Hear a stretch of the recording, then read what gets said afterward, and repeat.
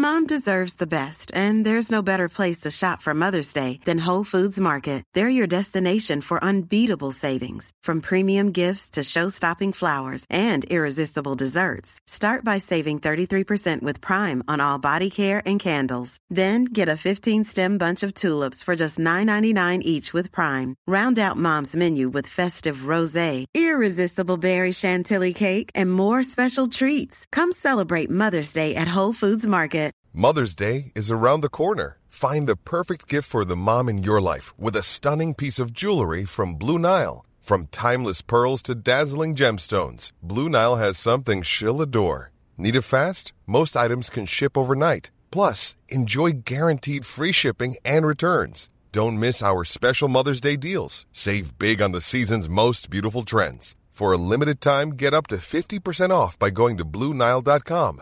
That's BlueNile.com. Burrow's furniture is built for the way you live. From ensuring easy assembly and disassembly to honoring highly requested new colors for their award-winning seating, they always have their customers in mind. Their modular seating is made out of durable materials to last and grow with you. And with Burrow, you always get fast, free shipping. Get up to 60% off during Burrow's Memorial Day sale at burrow.com/ACAST. That's burrow.com/ACAST. burrow.com/ACAST. Team Human is an ad-free, listener-supported project made possible by teammates like Eliza S., Diane Markusich, Solar Punk Stories, Caitlin, Eric Skillen, and hopefully you.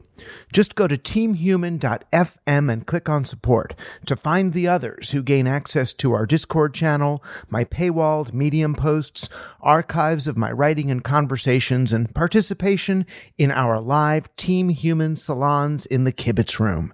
We're having our next live discussion on December 9th at 2 p.m. New York time, 7 p.m. UK time, and 11 a.m. West Coast time.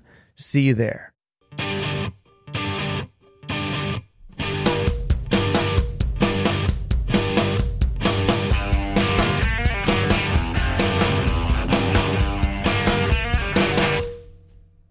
You're on Team Human, conscious intervention in the machine, a place to play, think, and design a world in which we want to live. A chance to expose the social constructions and embrace the soft and squishy life revealed in the process. I'm Douglas Rushkoff, and I'm on Team Human. Playing for Team Human today, game designer, playmeister, and the author of The Rules We Break, Lessons in Play, Thinking, and Design, Eric Zimmerman. For me, design has that also potential for a kind of spiritual practice as well. In designing, you are intrinsically having to think about other people. I'm designing just an interface for another person. I have to think about another human being who's not myself. I have to put myself in the place of the other and think about what's going to happen when somebody else doesn't have me to explain this interface for them. Eric will be helping us learn how learning to play can keep us from being played. It's time to intervene on behalf of playful people. I'm Douglas Rushkoff, and tag, you're on Team Human. Last week, I shared the beginning of a piece I was working on called What's a Metaphor? That was about kind of going meta on our reality, and I was trying to show how capitalism and technology both inspire this urge to level up. Well, here's my conclusion to that piece, What's a Metaphor Part 2, where I look at long-termism, metamodernism, and optimizing Twitter for the post-human future. We are as gods and might as well get good at it, counterculture and technology visionary Stuart Brand famously declared in 1968. And today's most hubristic tech bros took the metaphor literally. Like players of a video game, they seek to level up and then lord above humanity as technocratic gods playing SimCity writ large. They'll eventually leave behind automated programs, platforms, and blockchains to orchestrate whatever activity still matters down below, and in a fashion that still delivers up to them the cash and data they need to maintain their distant empires. Yet, as the techno-elite seek to realize their dream of self-sovereignty by establishing seasteading nations and Mars colonies, those of us left behind will have to confront the environmental degradation and economic inequality they leave in their wake. And we will attempt to do so on antisocial, psychologically abusive digital platforms they sold to us as technological empowerment. Just as we need to achieve some sort of solidarity and consensus, we are ushered into algorithmically operated Skinner boxes designed to alienate and disorient. To the rescue come the self-proclaimed sense makers who see the fall of the neoliberal order, the climate emergency, social unrest, and of course, crisis of masculinity as opportunities for sharing their rebellious wisdom. Many of these guys are quite smart, really do mean the best, and offer their audiences comfort, entertainment, and food for thought. Objectively, they're just a contingent of men who go on each other's podcasts or Substack blogs and share a common belief that we are in a crisis of meaning, lacking a narrative or metaphor through which to make sense of our experience. The best of them get on Joe Rogan. Mixing 2 parts systems theory to 1 part Ken Wilber, a dash of Carl Jung, and a sprinkle of Robert Bly, they engage in from-the-neck-up conversations that remind me of the ones I had stoned in my freshman dorm room, fresh from reading Nietzsche, Deleuze, or Desjardins for the very first time. What if humanity is a collective organism? What if technology is wiring us up into a single brain? How do we reach the omega point of total unification? How do I articulate the ineffable totality of being? I can still remember the early 90s and what it was like to believe that we could use a combination of meditation, stoicism, psychedelics, and other enlightenment technologies to upgrade humanity to its next level of awareness and coordinated functionality. And I empathize with today's drive to visualize a great attractor at the end of time, as well as how compelling and otherworldly this promise sounds. Just buy the supplements, do the microdosing course, pay to attend the festival, and bring yourself to believe what an almost entirely white male contingent of dark enlightenment adjacent philosophers have to tell us about the realm they are colonizing on our behalf, and that we couldn't understand even if they had the words to explain it to us. It's that different from and meta to everything we have ever known. Their philosophical musings become the basis of a third liability of all this meta-thinking, which is to go meta as a civilizational strategy. Rather than adopting any real theory of change, any sort of incrementalism that acknowledges the impact of a wholesale social, political, and economic transition to a new way of being, we simply reboot civilization in what meta-influence change makers and systems theorists call going from game A to game B. We change phase from the pathetic, oversimplified world of rules and governments and provincialism we're in, Game A, to the ineffable but superior one that can fully embrace complexity, Game B. The only question is whether we can move fast enough from Game A to Game B before the climate collapses. Everything up to 21st century society is Game A and should be discarded like the first stage of a rocket so we can quickly transmogrify to the next paradigm. And what would that look like? Well, the devil is in the details. According to meta-thinker Jordan Hall, Game B is a pointer, a concept that can't actually be described.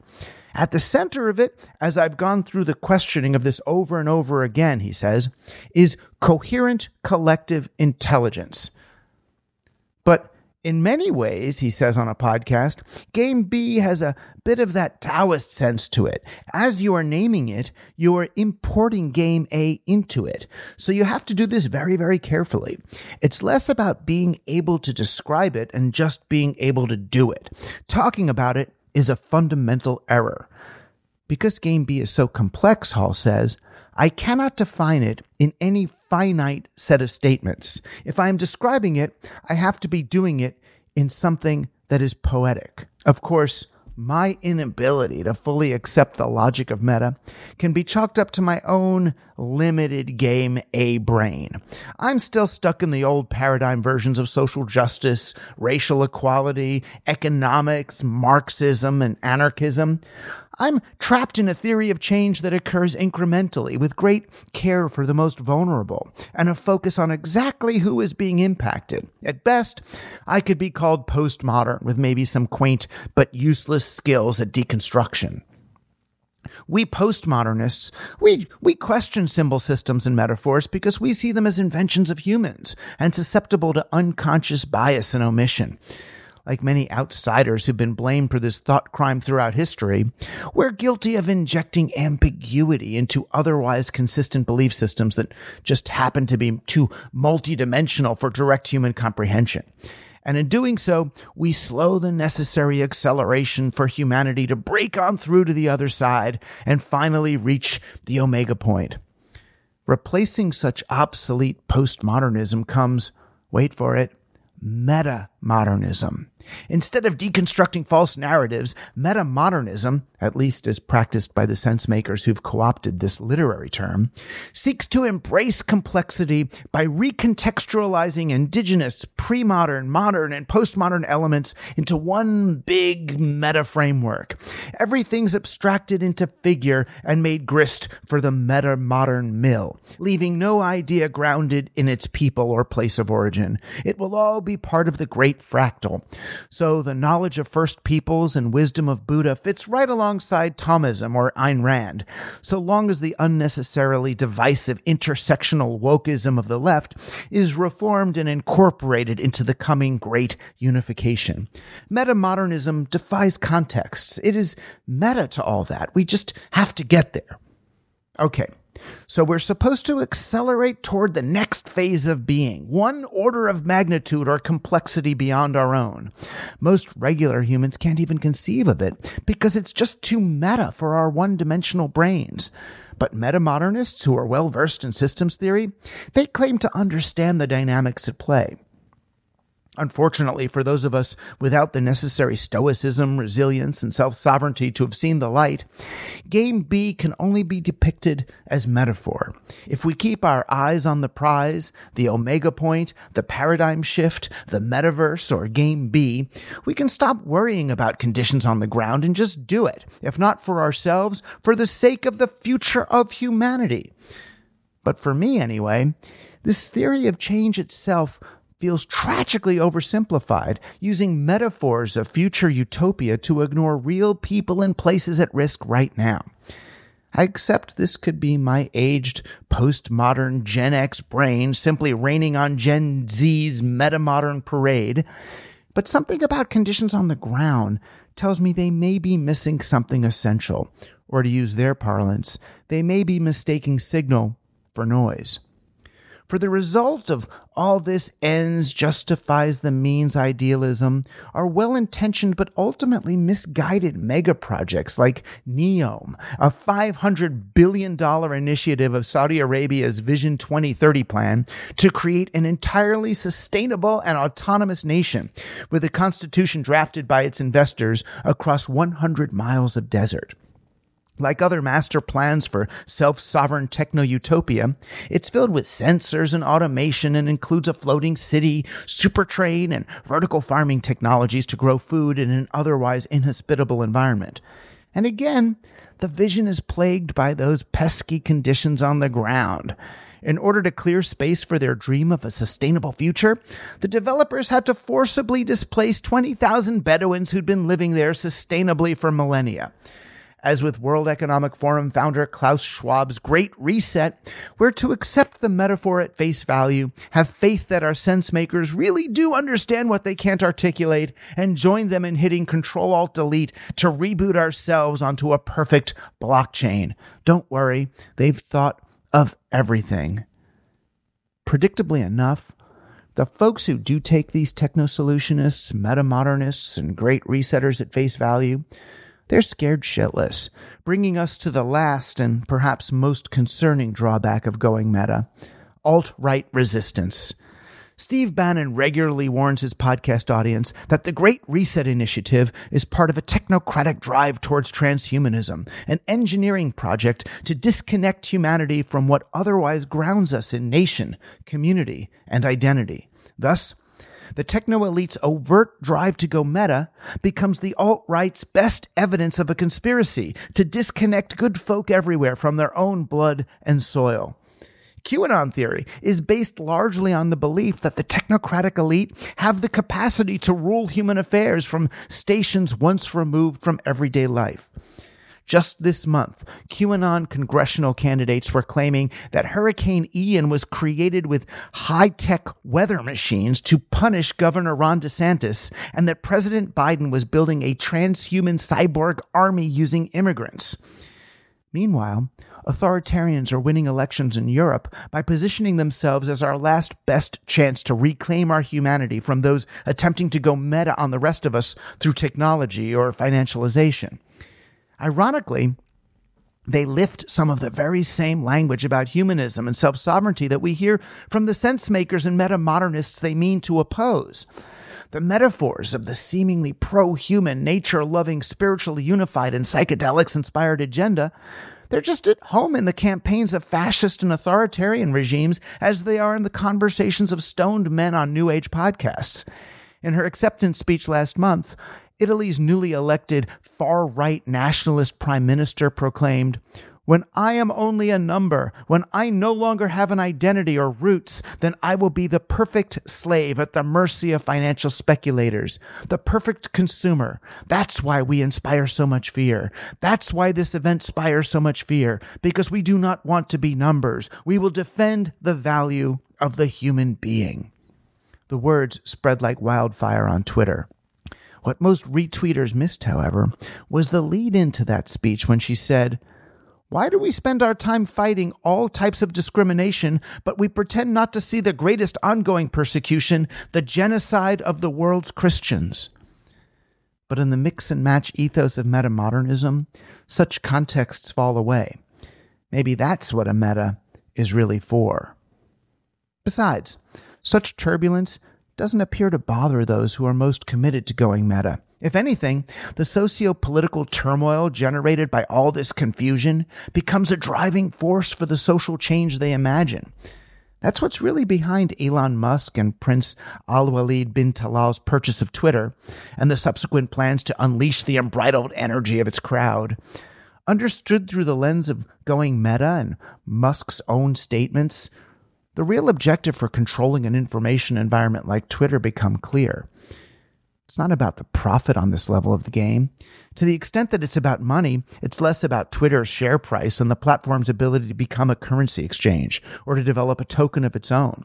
Saudi Arabia has been working to undermine the US dollar as a global reserve currency for a while now. The vision is less for Twitter to be a social network or even a company, but a new operating system for society, sometimes dubbed Blue Sky. As former Twitter CEO Jack Dorsey explained it, in principle, I don't believe anyone should own or run Twitter. It wants to be a public good at a protocol level, not a company. Solving for the problem of it being a company, however, Elon is the singular solution I trust. I trust his mission to extend the light of consciousness. Just like Zuckerberg, Musk means to go meta on the social platform and create an information layer one order of magnitude above the fray. Bezos is likely working on the same thing in his own way. Google must have a DeepMind AI version of Hive consciousness on the production schedule. And I can't imagine Apple isn't working on its own pay version of a next-level metaverse for humanity. But with all these meta-megalomaniacs competing to build the metaverse, Game B, Great Reset, Blue Sky, or meta-modern post-human Omega Point, aren't we back in the same mess? If everybody is meta, then nobody is. Perhaps the one way to truly transcend all this meta is to stay down here in the world of atoms, figuring out how to make this reality a better and more caring place, instead of competing to pre-colonize the next one.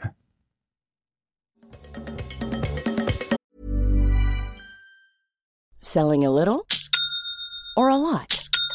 Shopify helps you do your thing however you cha-ching. Shopify is the global commerce platform that helps you sell at every stage of your business. From the launch your online shop stage to the first real-life store stage, all the way to the did we just hit a million orders stage. Shopify is there to help you grow. Shopify helps you turn browsers into buyers with the internet's best converting checkout. 36% better on average compared to other leading commerce platforms. Because businesses that grow, grow with Shopify. Get a $1 per month trial period at shopify.com/work. Shopify.com/work. Hiring for your small business? If you're not looking for professionals on LinkedIn, you're looking in the wrong place. That's like looking for your car keys in a fish tank. LinkedIn helps you hire professionals you can't find anywhere else, even those who aren't actively searching for a new job but might be open to the perfect role. In a given month, over 70% of LinkedIn users don't even visit other leading job sites. So start looking in the right place. With LinkedIn, you can hire professionals like a professional. Post your free job on linkedin.com/people today.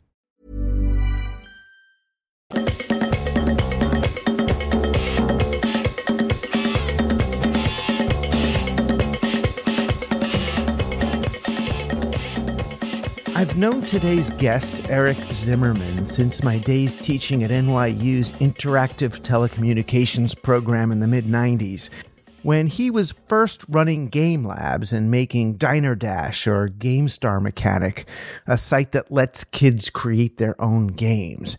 He was among the first to see the possibilities for play unleashed by digital technology. And I don't mean gamification of workplaces, but a culture defined and refined by the possibilities of play. What are the rules here? Can they be broken or even rewritten by the players? What is up for discussion and what is too sacred to be questioned? Those are the questions for which I turn to my friend and soon to be yours, Eric Zimmerman. I was actually thinking about when I first encountered your work, and I feel like when I first moved to New York City and I was working at RGA with Frank Lantz, I was organizing a reading group there at that company, and we read Media Virus when it came out. Oh, that was God. When was that? Like the early 90s, mid 90s? That was 94. Yeah. So yeah, that was that's how I first heard about you, reading that book. But anyway, those are the good old days. Yes. Yeah. It's been fun following your whole career since then. That was actually an interesting moment to start with. So Media Virus for me was about the way that interactive media introduced playability to the media space.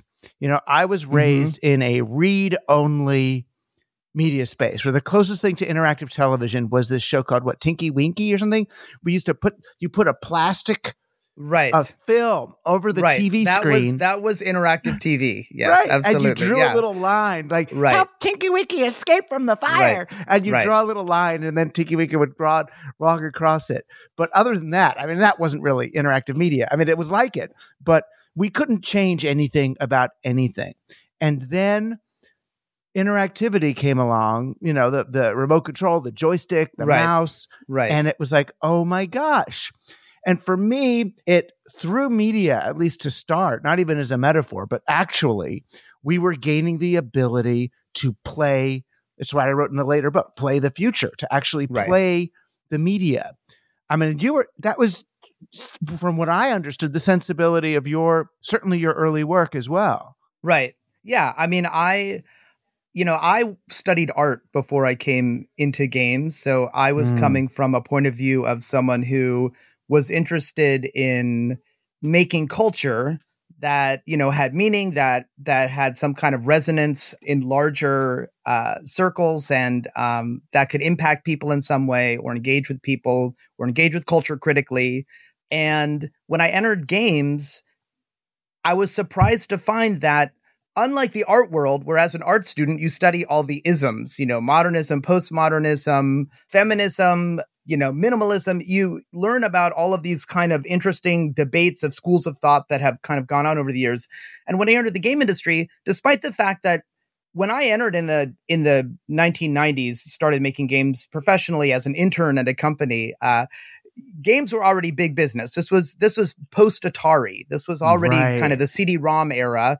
The very first, the first days of the web. Yeah. And so, but despite the fact that games were really established in an economic sense, there wasn't really a discipline, right? There wasn't any established Right. language for talking about what games were, what it meant to design them. There weren't these schools of thought. There weren't these kind of critical debates. And so while I was working at the company and I started teaching as an adjunct and I started writing about games, what I first started writing about was what does it mean to be a game designer? What are games? How are we going to define these things? And what does it mean to design meaningful experiences for players? And so that eventually led to the book that Katie Salen and I wrote, Rules of Play, Right. which became a standard textbook and was one of a lot of efforts that kind of helped define the field of game design at the time. Yeah. I mean, I remember I was involved in that as well, not consciously, but, I wrote this book for HarperCollins in 96 called Playing the Future,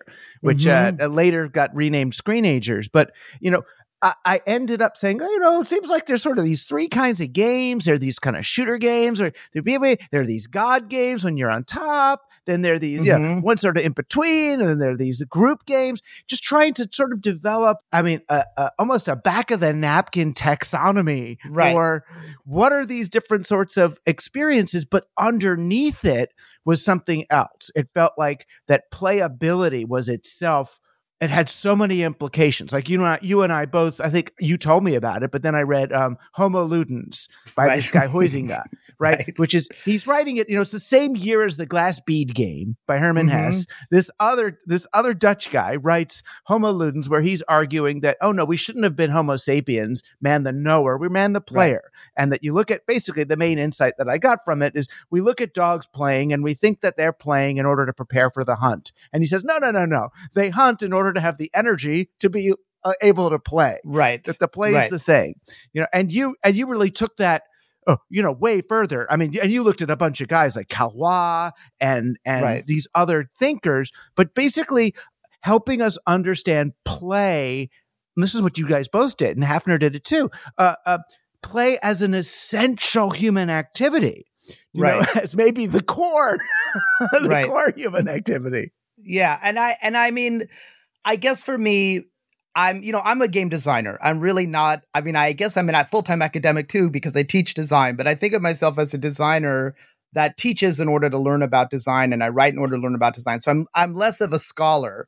And for me, I think play is one way of understanding the world and understanding kind of this moment that we're living through in history, and one way of understanding how and why people do meaningful things. So for me, it doesn't have to be the frame for understanding the world, but I think it's a really useful one. It's a frame. But yeah. All right, so let's talk about design. And when we're talking about game design, people got to understand it's not to make it sound low. It's different. It's not game design like you're at Electronic Arts designing, the Web3 version of Trollathon or something. That for game design, it's like so fundamental. Like your game design, when I think about you doing it, it's more like Aeschylus writing a Greek tragedy. What are the essential elements of playability here? All the way back to, the first game of yours that I played was, I don't even know if it's PC to say it now, was Sissy Fight. Oh yeah. Oh no, Sissy Fight that's a feminist intervention into the game industry, very self-consciously playing with gender identity. So yes, it's definitely a game that we can reference here. Yeah, Sissy Fight. Wow, that's you're rolling back into the archive. Well, it was on one of the first great websites called Word.com, which was sort of a literary site by Marissa Bow. And then what, did you just come to her with this game, or how did that game happen? And then explain how it worked. Yeah, well, I'll talk about Sissy Fight, and then I definitely want to kind of, can we pause in Sissy Fight for a second? Yeah. Because I want to expand a little bit on what you were saying about what game design is, because I think that's a really good point. When I say I'm a game designer, a lot of people might be thinking, maybe I'm a programmer, or maybe I do visual design. I'm actually not a technologist. I know a little bit of programming, but that's not the role that I play on projects. And when I think about games and play, I'm not just thinking about video games. For me, games and play encompasses everything from playground games that children do, to crossword puzzles, to professional sports, to, digital and electronic games as well. And I see play as you said, as sort of an ancient or essential human activity, although other mammals do it as well. Dogs also play, and higher mammals generally play. A game designer is kind of like an experience designer. And we help structure the player's experience traditionally by making rules, right? So the game designer makes the rules of a game. So if you're buying a board game, what are you buying? You're buying a box, maybe some dice, a deck of cards, some pieces that go in it. But you're also buying the way to play that game, right? So the designer is determining what are the spaces on the board, what you do on a turn, how many cards are in the deck, and what's on each card, and all of that kind of decision-making process that led to this game. That's what game design is. So the classes that I teach at the Game Center in my own work, the games range from tabletop games to physical and social games to video games and digital games to large-scale installations to single-player experiences, multiplayer experiences. Some are much more commercial, some are much more experimental and shown in kind of art contexts, and others are more educational. It's just a whole range of stuff. Some of them, though, because I've been in some of your classes and lectures, some of them are just like, okay, look to the person on your left and pick a number and have them raise two fingers. Right, and it's like the whole room is in this game that there's like three rules, and then there's like two winners at the end, and you get a face-off. But it's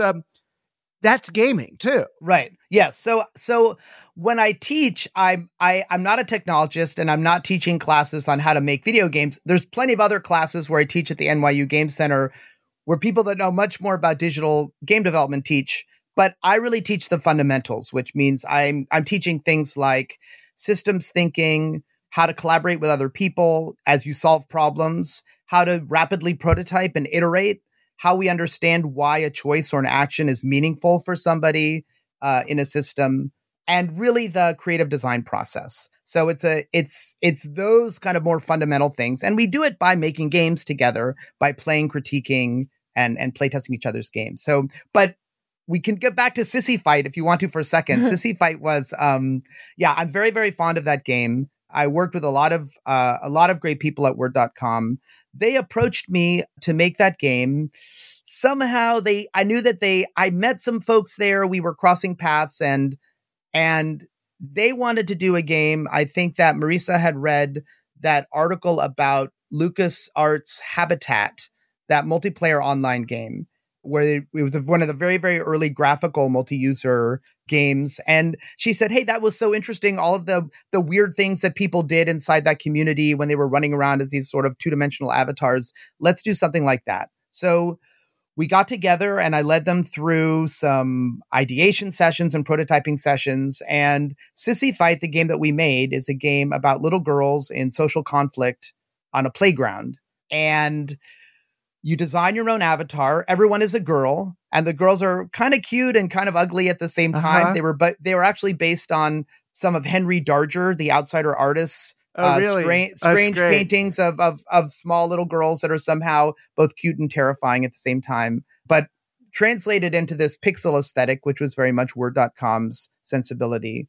And it's a game inspired by game theory in the sense that everybody decides what they're going to do at the same time, and then everyone reveals their actions turn by turn. So we're all trying to reduce the self-esteem of the other girls, which makes it seem like a very cruel game. And I should say this is a game about childhood, but for adults. It's not a game for children. So you're trying to reduce the self-esteem of the other girls. So Doug, if you and I were playing with other people and I teased you, it wouldn't do anything. But if I, through the text chat and us interacting, convinced somebody else to join me and tease you, then the teasing would have a big effect. Right. On your self-esteem, lowering your self-esteem. So turn to turn, the whole game is about making alliances, backstabbing other people, and there's lots of other things you can do besides teasing. And so it's this whole kind of it feels like a social card game in the sense that you are, it's all about the kind of social interaction and the sort of playfully mean behavior. And it spawned a really lovely community around the game that lasted for a very long time. Well, it did. And because it in some ways, oddly, it presupposed trolling online and all the mean behavior that happened. Right. It was sort of like a micro, but by doing it consciously and for fun at the beginning, in some ways, it exercised those of us in that community from the kinds of fears and urges that people ended up with in the regular social media space. And it's almost like I want to say, all right, before you're allowed to go on Twitter or Facebook, you have to go through a 6-month sissy fight training. Right. It's very funny that you say that, because that was very self-consciously part of what we wanted to explore. We thought, can we harness the kind of trolling, or I think they called it like the kind of flame wars. That was the term of the era, right? When you would kind of like this sort of mob mentality and jump on someone, all the trash talking in games. And can we harness that and kind of take that energy and kind of use it for something that is kind of engaging? And it goes a little bit back to Hao Xinghe, who you mentioned. And one of the key concepts that I took from him was this idea of a magic circle, that a game gives us a space that is in some ways separate from the ordinary world. In many ways not, but in some ways it's separate from the ordinary world. And so our behavior there changes. So it gives us permission, for example, to do things we wouldn't do in ordinary life. Like if I can put on boxing gloves and punch someone in the face, and the game gives me permission to do that. Or I can spin a bottle and kiss someone. Or in Sissy Fight, I can kind of playfully explore transgressive behavior in this circle of play that we've established by deciding to play together. That doesn't mean that games are not separate from, all of the messed up representations in media and the exploitative revenue models. I don't want to say that games are separate from ordinary life, but that's an important way that games, that is part of what makes games so meaningful and engaging for people. Right. I mean, and one thing that Huizinga kept harping on was that the minute the game has any direct real world implications, it's not a game. So like a basketball player whose career is going to depend on whether he makes that dunk shot, that's not play. That's something else.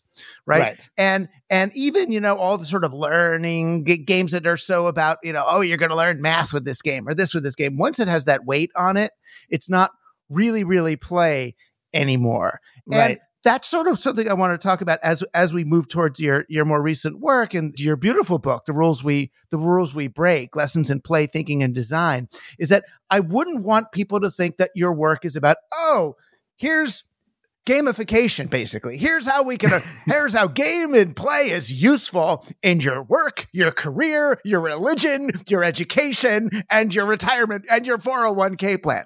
That in some ways, to me, that's the desecration of the sacred circle that you're talking about. That play is such a high sacred thing that the use of gaming and gamification is it's the way, to me, gamification for business, like we're going to create incentives and all this, is the equivalent of when like they exploit our repressed sexual desire to sell us products or something. It's like, no.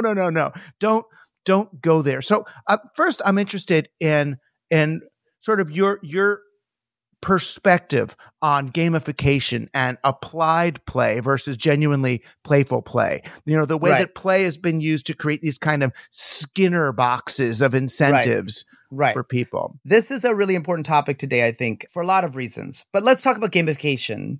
Here's my general feeling. And sometimes people are surprised. They say, you're a game designer. Aren't you? Wouldn't you be in favor of gamification? Isn't that sort of applying game-like thinking to everything? And it's really not. For me, it's kind of the opposite. For me, gamification strip mines the superficial aspects of games, points and levels and rewards and punishments, for, as you say, a kind of Skinner box for behaviorist psychology. In order to get people to use an airline, they will have a frequent flyer program and use things like points and levels that we get from games. But in strip mining those superficial elements, giving badges and awards and achievements, they being the people practicing gamification, leave the soul of game behind.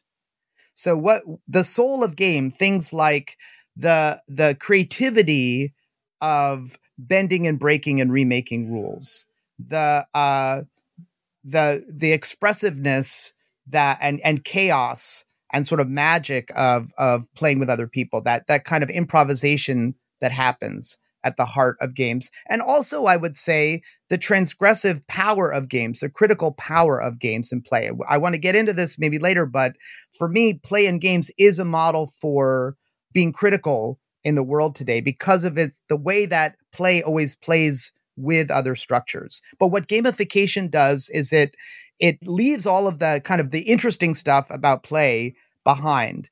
And another way that I like to put it is that every form of design has a model of what it means to be human implied in the design. So if someone makes a chair, there's a model for what it means to be human. There's a physical model. Well, I'm making a chair for a certain sized person. And there's a certain person that can afford a certain amount of material. I'm designing a chair for someone who wants to feel like a king or queen as they eat dinner, right? That's different than saying I'm designing a chair for someone who has a sensibility of, I don't know, sustainability or minimalism or something else. So the model of what it means to be human that's implied by gamification as an approach to design is the rat in the box. Right. It's just an incredibly impoverished idea of what it means to be human. So for me, part of being a designer, and also because I'm an educator teaching design and talking about design, is making that connection. And so this is what's, I also find so exciting about a lot of your conversations, Doug, is that that's also what you're always doing, is saying, right, what is the model of what it means to be human, or the implied sense of what society is, what society could be, that is tied to this way of using technology, or this way of having a revenue model, or gamification in this case. So that to me, it's that ethical layer of thinking about yourself as a designer. And that's not to kind of bring games down and say games can't be fun. I love games. I like playing for play's sake. As you said, I think there is a place for, as you said, the sacred circle of a game. But at the same time, I think part of our responsibility is, especially as designers, is thinking about how the culture that we create fits into the media landscape and is tied to things outside of itself. And in your kind of roll into gamification, you started talking about this kind of revenue models of games today. And I think that there's, games have definitely changed since you and I met. And play to earn? To earn? My God. Yeah. But if you think about it, even books have a revenue model, right? And the revenue model of a book is that there's a press that pays an author to write a book. That book has to be manufactured. The press does the manufacturing, distribution, and marketing. The author gets some royalties. And that's traditional. I know people are breaking that in interesting ways, which is fantastic. And games used to be like that too, because games used to be a thing that you bought on a shelf. Right. And I think what's interesting about games is that because they were sort of the first kind of digital culture that people really wanted to buy and say, like, I'm going to spend money on this digital thing, which is a game. And first I'll buy it off a shelf, but soon I'll download it. I'll subscribe to it. I'll get the app on my phone. And digital distribution has really changed games. And it's blurred the line between making the thing and the revenue model. So this has been huge in games, that it used to be this kind of, I'm going to make a thing. It's going to end up on a shelf like a book. It'll be a CD-ROM or a cartridge, and someone will buy it and they'll have an experience. And I can think of it as a work of culture or media like a book. But now today, games are, and there's other things too, apps and services, but games have shifted from this product model to a service model in a lot of contexts. And because games are tickling desire and pleasure as the reason why you're doing them, right? They're embedding themselves into the kind of the guts and libidos of players, because that's what they do. They're about having fun, and they're about replayability, and they're a thing where maybe addiction isn't always a bad thing, because it just means that I'm enjoying myself and getting together with friends and want to play again. So it's very dangerous, though, because it's where a lot of the dark patterns for exploitative patterns for exploiting people and kind of tricking them out of money have been pioneered, is in games. But even when they're in games, I don't feel as bad about them in games, because it's like, if like people are getting drunk on alcohol, it's like, right, well, that was what alcohol was for. You know what I mean? If people are getting drunk on milk because they're dropping alcohol into it, I'm a little pissed off then. You know what I mean? Because one is sort of with consent, you know? Right. Yeah, and I agree, but the most pernicious aspect of it is when you're in a game without quite realizing it, and the rules of the game seem to you like conditions of nature. So the sort of the scarcity model that you were suggesting that gets conveyed to us in these sort of Skinner rats and didn't you make a game called like Rats on a Ship? Rats. Yes, rats. Yeah. That's a recent project I did. Yeah. Right. Rats. So, yeah. So Rats is the gamification model, right? But you're bringing it into people, right? It's rats. They're trying to get off the ship, right? Before it well, they're sinks. actually that was a game inspired by the pandemic. It's rats ignoring the fact that the ship is sinking and throwing a big party. Right. But it's kind of a parody of that whole moment of watching the world burn, while some people are preferring to just, party on. That was the game I did with Josh DeBonis that was published by Shut Up and Sit Down, and we're relaunching it with Deepwater Games. But as a game experience, what it does is rather than hiding its rule set, it showcases its rule set and reality as a way of making social commentary and bringing something into consciousness rather than out of it. Right. Yeah. And I think, okay. And that's really nice way of putting it. And this kind of brings us to one of the huge connections, I think, between lots of things that I've heard you write about and talk about on your show and my practice as a game designer, which I'm really, excited to dialogue with you about. And that is, well, it has to do with a couple things. One is the relevance of games to the world in which we live today. And then the second is like their potential, I think, for being a model for kind of critical action. Games are relevant. And I know that we're preaching to the choir here with your audience, but the ways that we live and work and learn today are basically completely in industrialized democracies, especially, are completely enmeshed in networks of information. The ways that we conduct our finances and date and romance and socialize and learn and research and communicate with each other. We're completely embedded in all of these services and technologies and networks. And the reason why I think games are relevant is that games are, for me, the cultural form that in its very ancient origins is actually about systems thinking in just this way. Whenever we play a game of chess, we are kind of like pushing and pulling at the inputs and outputs of a system.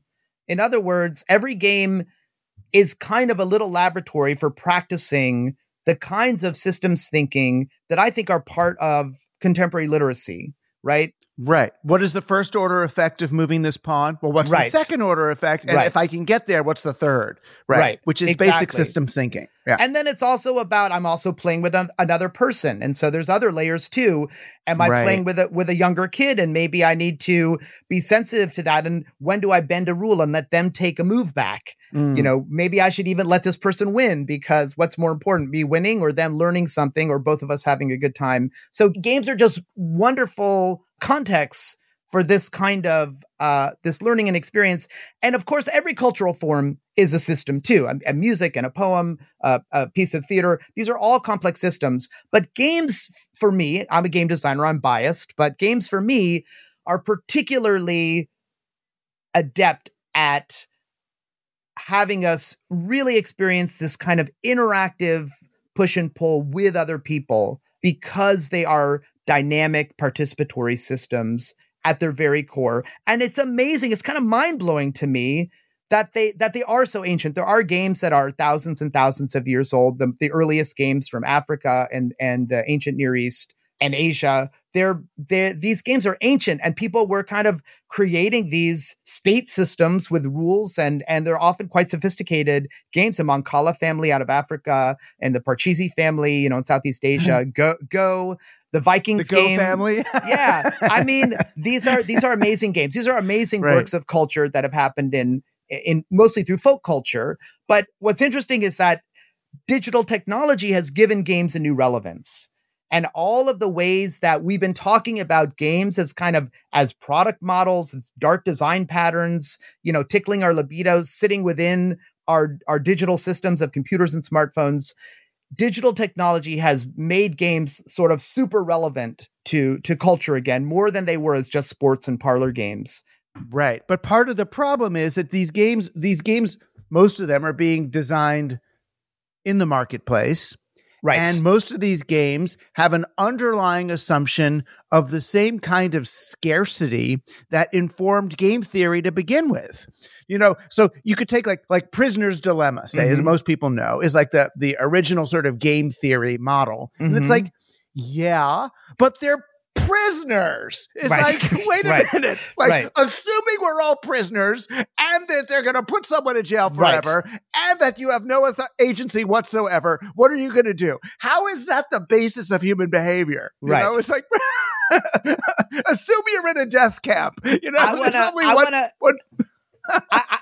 I think games are part of the problem and potentially part of the solution. Yeah, so I totally agree with you. There's so many ways that games are fucked up. I don't know if I can curse on your podcast. You can, but it's not game. To me, that's not play. To me, they take a whole bunch of underlying assumptions, and so much of our understanding of games, and certainly gamification, supports this zero-sum mentality. Right. And games do not have to do that to be fun and great. Right. Yeah. And I think that you put your finger on it, that it's exactly zero-sum thinking. The idea that, my losses are your wins and vice versa. That's a very traditional model of a game. If you beat me at tennis, you win and I lose. But it's not the only tool in the toolbox in terms of the structures that we could use when we're designing games. Right. It's not, it's like you wrote about it in the first book, that the difference between what agonistic play and play. So agonistic play is like there's a winner and a loser and you're competing against somebody. But what about if you're doing a happening together or, building a house of ice? That's play. And when properly contextualized, I think in good design, competitive play also becomes something that also can elevate. Well, what did you call it? Collaborative conflict, I think. Yes. Yeah. I mean, which is an interesting way of saying it. Yeah. Bernie DeKoven, who's a mentor of mine who passed away a few years ago, used to write about how, Dr. J and Larry Bird used to write about how they would challenge each other to, almost in a spiritual sense, as sort of on opposing teams, to elevate and make their play more beautiful. And I think that, and in Sissy Fight, as you talked about, it can be a place where it can be like a training ground because we know that it's a game or we're agreeing to play together. And therefore all the trash talking and what might be negative behavior can be really quite magically transformed into something positive, and it can even comment on the whole idea of what negative behavior can be. And we can sort of come to learn about it, own it, maybe through catharsis or maybe through just through humor, come to terms with it in a certain way. This brings me to the other big point I wanted to make, which is that we're always playing with something. So if you think about what makes something playful, so imagine just somebody walking down the street, just on their way, trying to get somewhere. You see it all the time in New York City, the fast walk. That's walking as utility, getting from point A to point B. But then think about a kid who's not in a hurry, maybe doesn't even know where their parent is taking them. What might they be doing? I don't know. Spinning around in circles? Are they hopping? Are they whistling? Are some walking backwards, trying not to step on cracks? So why is that playful? Why do we immediately see that there's something playful going on? Because they're taking structures and they're doing things they're not really supposed to be doing with them. So if walking is about pure utility, it's about transportation from point A to point B, playful walking is about playing with one's body, playing with maybe proper behavior, playing with the idea of purely efficiently getting from point A to point B, and it's playing with that structure. So play always plays with something. In a role-playing game, we play with identity. In a fighting game, maybe a video, like we're an arcade fighting game, we're playing with a structure in the system, with a psychology, the rock, paper, scissors of me trying to figure out what you're going to do next. And so playing plays with something. And I think that it can be quite powerful. And for me, I think about even powerful artworks that for me play with things like Adrian Piper was an artist that had this piece where when someone would say a racist comment in a conversation, and she's a Black artist that often passed for white, she would hand them a card that said, "You may not realize it, but I'm a Black person, and your comment has it had a sort of a short statement like I'm sure you did not realize the harm that you are causing me, in this context." And so it was this way for her to kind of playfully, but also sort of brutally play with this idea of polite conversation and what you're supposed to do. I think of artists like the Yes Men, right? Who are kind of playfully intervening, doing things they're not supposed to be doing, right? Pretending to be other people. Right. And with effects, and there's these different levels of it, and we don't have to go into all these taxonomies now, but there's the kid who's playing with the lines in the street. There's the skateboarder who might refashion the abandoned parking lot as a vert ramp. Love that example. It's like, what is it? It's but they're playing with the urban space. Yeah. They're exactly. reframing what a city literally what a city is. This is not right. Yeah, I love that. This is right. This is not a parking lot. This is a vert ramp. This is not a library. This is a steps for me to do flips on. Right. But then there's another level of it, which is like Trump at a Republican debate, where he's like, okay, he's got different stakes than everybody because he doesn't really need the job. He's in there playing. But then he's in there also winning. And I feel like that the kind of play, funny, I talked to Are You Serious about this a few years ago. There was this play that the left used to do from Lenny Bruce and Paul Krasner and Abby Hoffman. Let's raise the Pentagon, the whole prankster, yippee, right through the Yes Men. To destabilize culture, we're going to play. And it feels to me now like it's the right that is way better at that play. The alt-right mean people and Musk and so it's like funny. I always thought that the playful energy would always favor the good, progressive, thoughtful, but it doesn't necessarily. The fascists were playful in their way. Wow, that is quite a statement. But I agree with you that there is a kind of subcultural juice that the right has stolen from the left. And I think part of it comes from the fact that in some ways the left establishment had a lot of victories, right? I mean, I know that we're very, very far from the kind of society that we want to live in, but on the cultural side, things like acceptance of gay marriage or women not being required to wear skirts in the workplace. I mean, not too many decades ago. So there are many examples of where a lot of that left progressivism became the establishment. And I don't know, maybe there's a cycle in which what it means to rebel against the establishment is an inventive space. Right. Exactly. Because I guess the left was trying to, in some sense, lock down its wins and institutionalize its victories. Right. So then whoever's, play is almost always kind of anti-institutional in a certain way, unless it's gamification, which doesn't really count. And that brings me, I don't want to leave it out. That brings me to the opening of your book. You talk about us being in the ludic century. Right. Which is sort of that. It's the way that games relate to this specific moment in our almost civilizational development, which is, I guess, just why your work is important right now. I would never want to say that, everyone should be a game designer or everyone needs to play games. The reason why I think some of these ideas could be useful or interesting to people is for the reasons that we're talking about, games being a great place to understand how systems work, how people think, how we design meaningful experiences for them. And I guess for me, it comes down to our whole world is designed. So I'm looking at you right now on a computer screen. There's light falling on us that's mostly not natural light.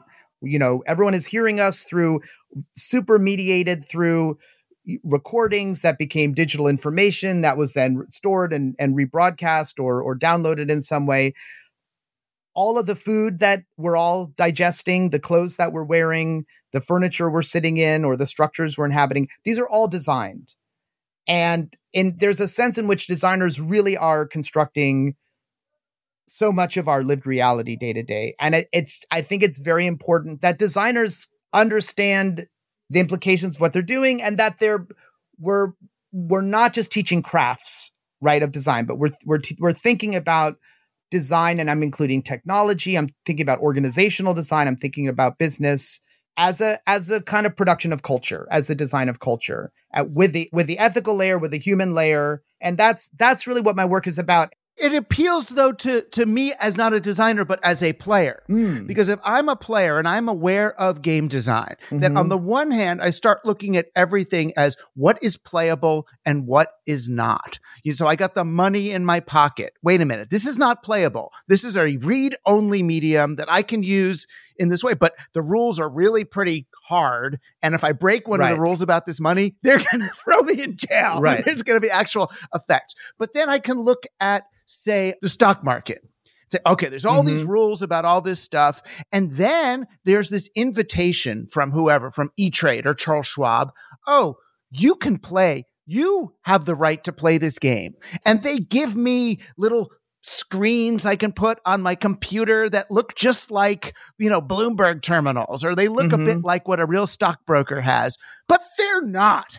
I'm getting my information minutes, hours, days after other people's information. The trades that I hit are all front run by other things. They're not real trades. They're happening at a trading desk, and they're synthetic, and 9 other people are making money off the trade that I've done before I even make it. I'm not in the game. They've given me the pretense of the game. Right. And it's like playing games in the way that you're saying help us ask the question, do I have the same do I have the same rules as everybody else? Right. What is the thing that I'm doing? And that's important because it's like, how am I getting my job? How am I getting through school? Oh, these people have the right to give me diplomas, and they can give credits with classes and grades and all that. But wait a minute. Is this playable? I'm a player.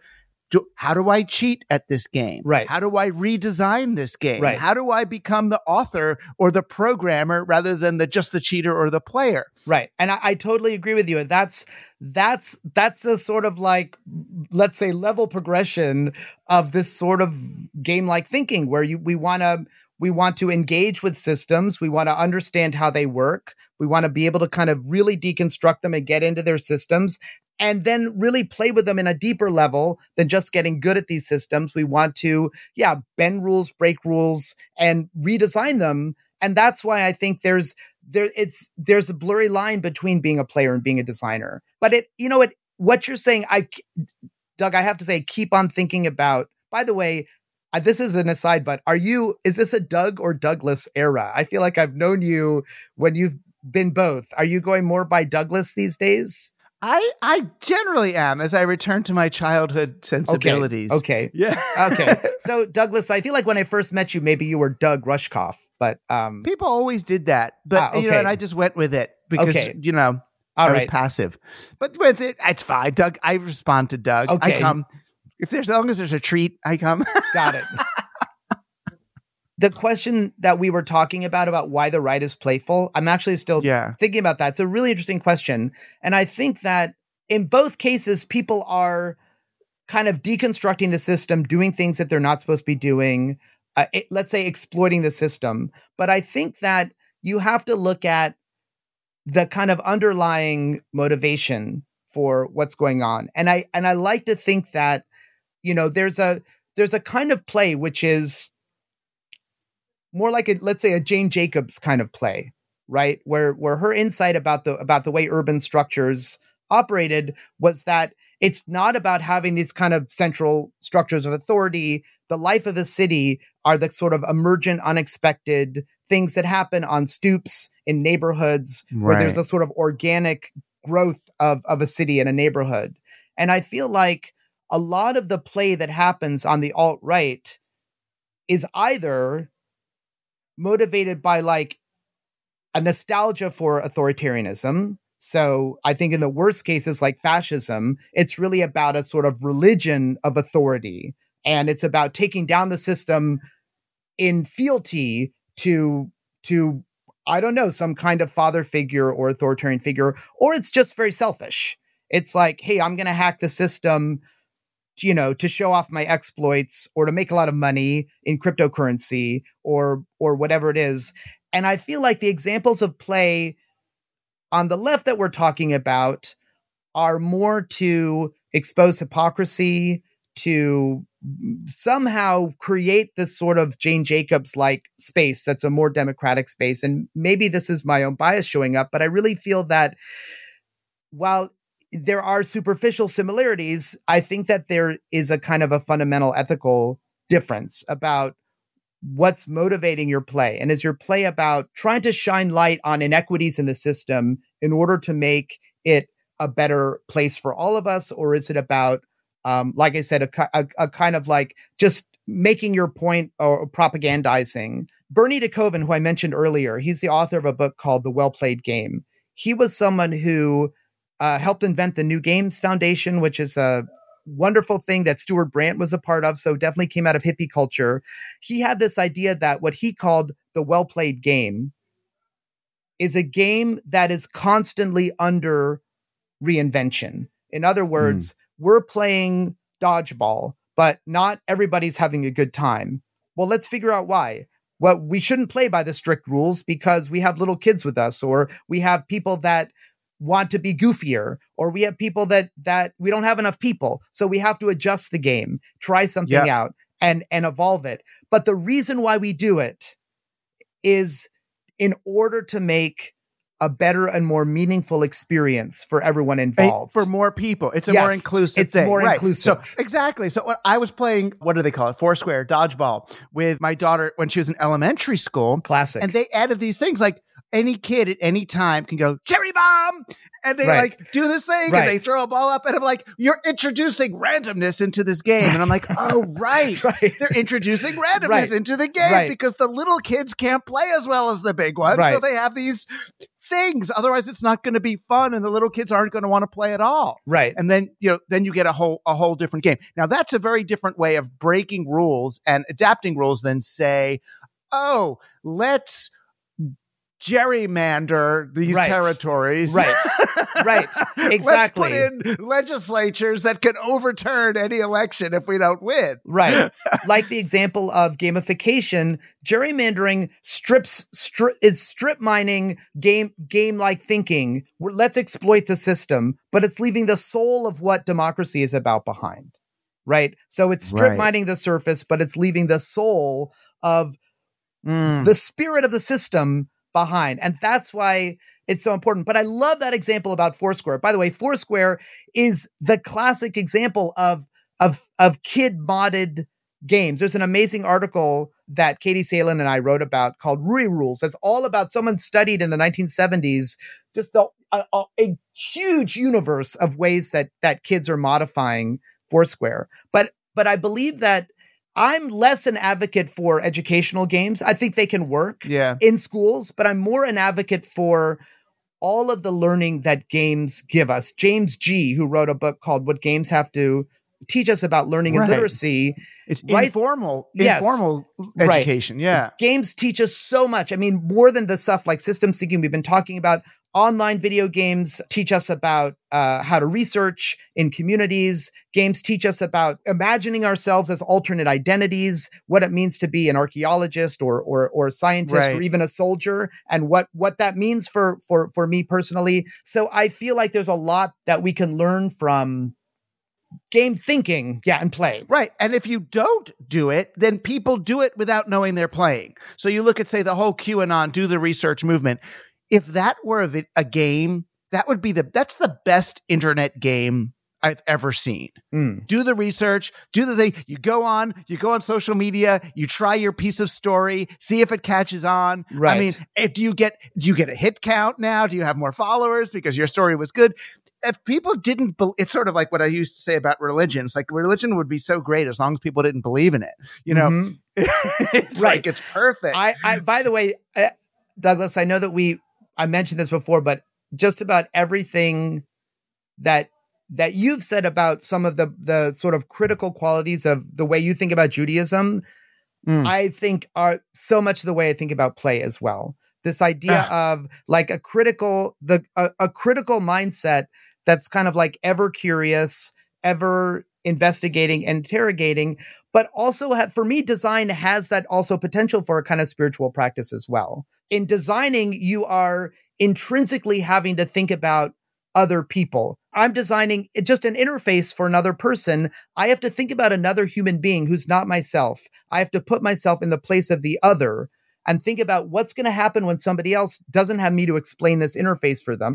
Even the most straightforward design to me is a humanizing process. And, this is why I'm such an advocate for thinking about how design thinking can be integrated into lots of other ways of thinking. And here's my thing now in my career. I've made a lot of games. I still love making and designing and playing games.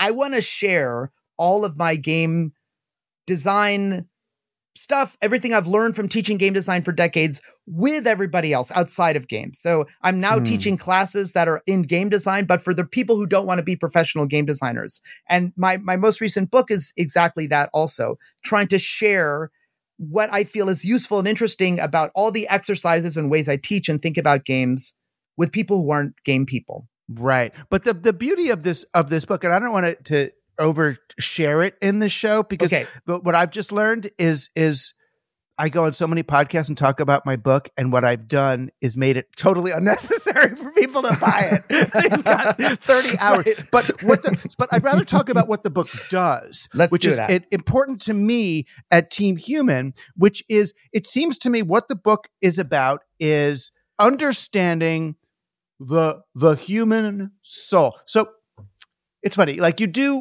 when you talk about Judaism, yes, the whole game of Judaism is about chai, what we call life. How do you hold life central?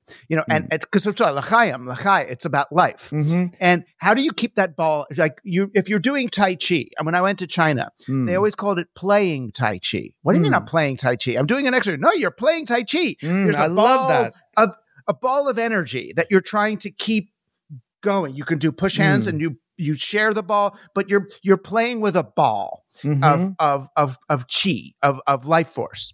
Mm-hmm. And what you're talking about in The Rules We Break is how do we optimize not for what the market wants or the work wants, which is the abusive gaming, and is the digital landscape that we're living in, which is optimizing for utility value. And you're saying, no. How do we optimize for the soul? How do we optimize for human soul? Right. And that's what you're doing in a game is moving soul around between people. And there's all these ways it could get grounded or landed or go off course. But boy, once you're circulating soul, now you're play. That's play. I love it that you took us to martial arts. I have studied martial arts for a long time, and I completely agree with you that one of the things that I think is so interesting about martial arts is that on the one hand, they are these holistic disciplines that are sometimes about soul and spirituality, meditation, what it means to be human. They are also at the same time incredibly often structured. When you study Tai Chi, you learn the form. And you do, or a form or forms, and you do those techniques over and over again. And it's kind of like, a Tai Chi practice is mostly like yoga, doing a set of movements, over and over again every day or every time you go to class. And in a game, every time that, that we play, that we play Settlers of Catan, we're playing the same rules, right? It's the same rules again, but every time we inhabit them, it's different. So that's one of the interesting paradoxes, I think, of games and play, or the relationship between rules and play, that rules are these structures that we inhabit, but because we're playing with them, we're doing things with them that are different every time. We're exploring their permutations. And this gets into all of the stuff about play that we've talked about. But I think the way that those spiritual practices or meditative practices like martial arts combine incredible rigor, physical, I don't want to say hardship, but sometimes it's hardship in a martial arts class, but physical rigor with this kind of deeper, more soulful engagement, I think that there's a lot that we can learn as people and as designers trying to make the world a better place. Well, you get to higher levels of play. So like a kid with no skill at 4 can say, I'm not going to step on the crack, right? Right. On the sidewalk. And they could go through that experience and sometimes step, sometimes not, whatever. There's a difference. I'm not saying one better or one's worse, but there's a difference between that and the level of play of an expert archer, right, or somebody, right? So they've been doing it for 50 years and breathing and meditationing and all that. What is that better thing that the person who's worked at it gets? Well, I think that, was it Lao Tzu who said that the Tao can come from anything, right? That like there's this, or the story of the butcher can reach enlightenment just by becoming an expert butcher. I think anything that we play with, we can get deeper and deeper in. And I guess the hope is that, that you, as you engage with a discipline, it doesn't become rote, but it becomes a kind of an investigation that kind of reveals itself and its hidden depths. At the same time, I also feel that kid who's not trying to step on the cracks, I also feel that there is something there that is also quite advanced. So I wouldn't necessarily want to say that it's lower, sort of I find that a lot of times, a lot of my workshops now, I am, for example, at a giant game company, maybe giving a game design workshop with some of their creative leads or heads of studios. And, I find that those people, because they're so in the machine, that they are just stuck often creatively, right? So this is true of when I'm, working with students at a university or younger kids, or when I'm working with working professionals and executives. Sometimes if I'm like, okay, now we're going to do this exercise, everyone sit down, and you can read the room and people inhabit their bodies and you can see that they're closed off, they're stuck there. And so then I do things like, okay, everyone stop. We're getting up. We're going outside. We're going to do some playground games. I'm going to loosen you up. I'm going to make you be goofy. Or if we don't have time, I'll say, okay, everybody stand up and find a new chair. Or at the top of your lungs, shout 3 types of food that you like to eat. Something to get people doing something, being goofy. I find that creativity, and now I'm kind of shifting, Douglas, because archery is about mastery. But a lot of my thinking about design is also about problem solving. And so I think that creative problem solving, there's 2 components. One is literacy, understanding what came before and educating yourself. But the other part is freedom, a feeling of freedom. So to be creative, to solve problems. And I think to be free, you need to feel free in your body. So I think that kid who's not stepping on cracks, they're giving themselves permission, or maybe they're not yet feeling the oppressive society's constraints, and they're somehow free and easy in their physical movements. And I'm not romanticizing childhood, but I do think that there's something to be gained there, that I think it's wonderful now that there's a lot of attention to work-life balance, to self-care. But to me, it's to actually solve creative problems, it is about the physical environments that we're in, that it is about the company policies that are designed or not designed to be humane, and specifically playing, getting up, playing, breaking rules, being playful with each other, engaging with other people playfully, engaging with my body playfully. And there are a lot of those exercises in this book, my new book. Yeah.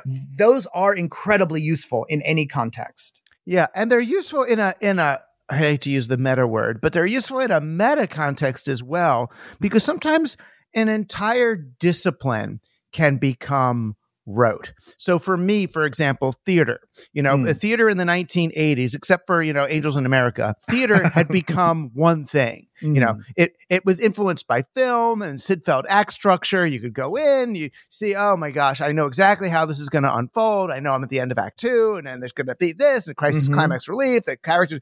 And it's like, because you get so good in a way, we got so good at the form that you end up stuck in a rut.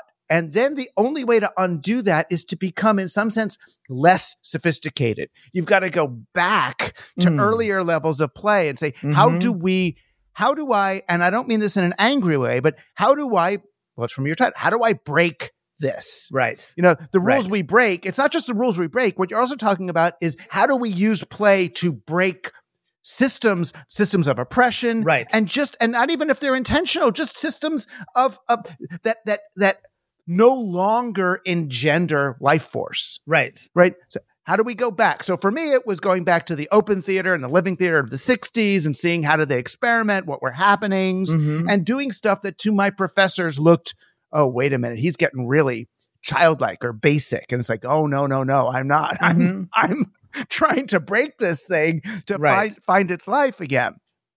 I think that kind of thinking can and should happen on two levels. I think it has to happen on an individual level. Like we're talking about how do we become more playful, loose, creative, critical thinkers. And I also think it has to happen on a systems thinking level. And I love this example of, many people talk about reducing waste and getting people to recycle and as a sort of problem. But what I've seen, the most effective solutions are creative thinking about incentives. For example, in Zurich, in Switzerland, to get your trash taken, you have to actually purchase a special trash bag from the city. So you can't just use any bag. To put it out on the street, these expensive bags, the city's making money from this. So the bags fill up, and basically everyone is incentivized to make as little trash as possible. So what's happened in Zurich? If you go into a grocery store, you will find that all the Swiss brands don't have packaging, or much, much less packaging than in the United States, because people suddenly realized all this unnecessary packaging, which is trying to catch my eye on the shelf, actually is producing waste that I'm actually going to have to pay for. So to me, that's also a kind of creative play in the sense that it is looking at the sort of systems thinking, how all of the parts interrelate to form a whole, how all of the pieces on the chessboard relate to each other, the sort of one move ahead, 2 moves ahead, 3 moves ahead that you were talking about earlier. It's all part of the same thing. So I think what's interesting is that this kind of creative, critical thinking can help enlighten us as individuals, but it also can be a way of trying to redesign these systems for the better. But you don't think that charging, like, it was probably Migros or someone who came up with this, one of those great, the Swiss companies, this are also nonprofits, they have both, and they're doing all this research. It's just a whole different model of civilization over there. There's also reasons why I think that wouldn't work here. We can't put people at hardship for a basic service like trash collection. Right. Isn't it a form of benevolent gamification, though? It is, I guess I would say, what are the underlying values and what is the model for what it means to be human there? So I think that it is not deceptive. But for example, here's what deception is. When you go into a casino in Las Vegas, I exchange my money for tokens because tokens are one step removed from money. So I'm thinking less about how much things cost. When I go into a digital service, I'm often converting dollars into gems or other thing at some weird exchange rate. So I'm no longer thinking about it as money. That's deceptive. It's trying to get me to not think about the fact that I'm spending money in a way, or that I'm spending it on things that I don't really need. That's different than a system which is trying to align incentives. And I agree, it's not maybe a clear distinction, but to me, it's sort of, it's more on the side of still letting people make informed choices, but trying to gear the system towards systemic change. Because the thing about recycling is a perfect example where, any climate activist or environmental activist that you talk to will say all the rhetoric about individual choice, it's actually invented by corporations, right? Like this idea that we have to change as individuals. Yes, I personally myself do everything I can to reduce my footprint and reduce my waste, reduce my travel as much as possible. But really, the impact has to happen at the corporate and government level. So it is this kind of global thinking that has to happen. And I think that if it feels like gamification, it's really about policies. It's policy and law. And I think that we do want to make a distinction there. And it's about underlying values and respecting the participants. I guess there's a difference between enabling voting in the United States and deceptively enacting laws which discourage voting. That's not being honest about the underlying values. Right. I mean, and in some ways, what you're talking about is changing jurisdictions or not respecting the underlying values of the game isn't even cheating at that point. It's a version of spoil sport. I mean, you know what I mean? Yeah. I mean, you're kind of, you're going through, I think Kaiwa's hierarchy of cheats and spoil sports, which is super interesting. But yeah, that the cheat still wants to win the game, but the spoil sport wants to bring the game down. I guess, that's like, the January 6th insurrection or events, that was definitely spoil sport. That is like, we are no longer going to try and win at this democratic competition. We are going to basically flip the table over and to get what we want. Right. Which isn't play either. Right. Right. Yeah. Yes. Oh, so what are you doing now? Are you going to you're going to go into companies and help them become, help them use play, or government? Can you fix climate or something for us? No, I can't. I can't fix climate, but I do have a fantasy of pairing game designers with policy people to think about how to fix things like aspects of government or voting systems. Like, for example, the primary system and the order in which states hold their primaries. There's so much kind of knowledge inside games about tournament structures and how you would structure a kind of rotational tournament in order to make things fair multiple times around for different states, how you would balance that out. So I do have this fantasy about kind of figuring out how to game the system for the better. That you would think, right? Yeah. Get the people who do the March Madness NCAA tournament, right? Get some people from Milton Bradley right. and some other folks from Avalon Hill, in to say, here's how ranked voting could work. Right? Exactly. Exactly. Yeah. Exactly. So, but I also think that in some ways, the rules we break, the book itself, is an attempt to share this knowledge, and I'm hoping that people, for kids in after school programs or for people that are kind of running creative retreats at organizations, I think there's a lot of potential uses for all of the exercises and activities in that book. Yeah. And I think there's also, oddly enough, I think there's a market for people to just buy the book and then use it and become trainers. It's a good, I think there's a career in that. If someone reads and internalizes that book, they could become a different kind of consultant to organizations, with that alone, which would be kind of fun. You could license them or not, you know what I mean? Right. But the $20 or whatever for the book is the price of admission. Right. And then you're one of, you're one of the rules we break official trainers. Nice. So I encourage people to look at it that way. Everyone's always asking me for, good jobs that they could do to actually make a difference. I think that's one of them. It'd be a fun one. I anyway. love that idea. I really love that idea. If you do that, feel free to reach out to me and let me know how it goes. All right. Well, Eric, thanks so much for everything, for the opportunities you've created for us to play, as well as to understand the centrality of play to the human experience. And I think play may be our last best hope for peace.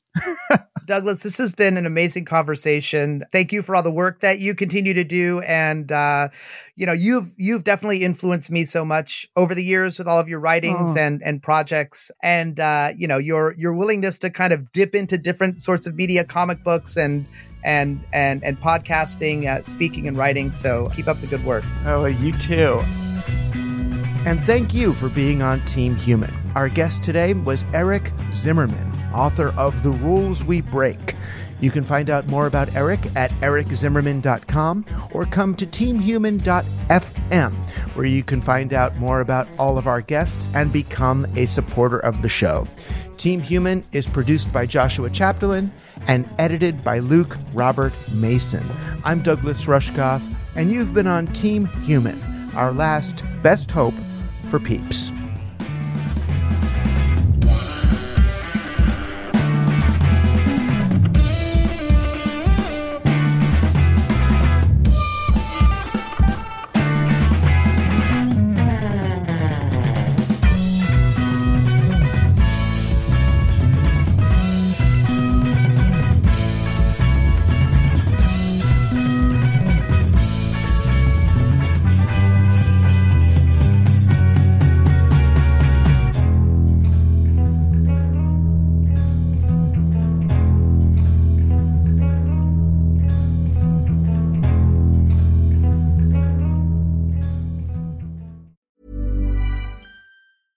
Imagine the softest sheets you've ever felt. Now imagine them getting even softer over time. That's what you'll feel with Boll & Branch's organic cotton sheets. In a recent customer survey, 96% replied that Boll & Branch sheets get softer with every wash. Start getting your best night's sleep in these sheets that get softer and softer for years to come. Try their sheets with a 30-night guarantee. Plus, get 15% off your first order at bollandbranch.com. Code BUTTERY. Exclusions apply. See site for details.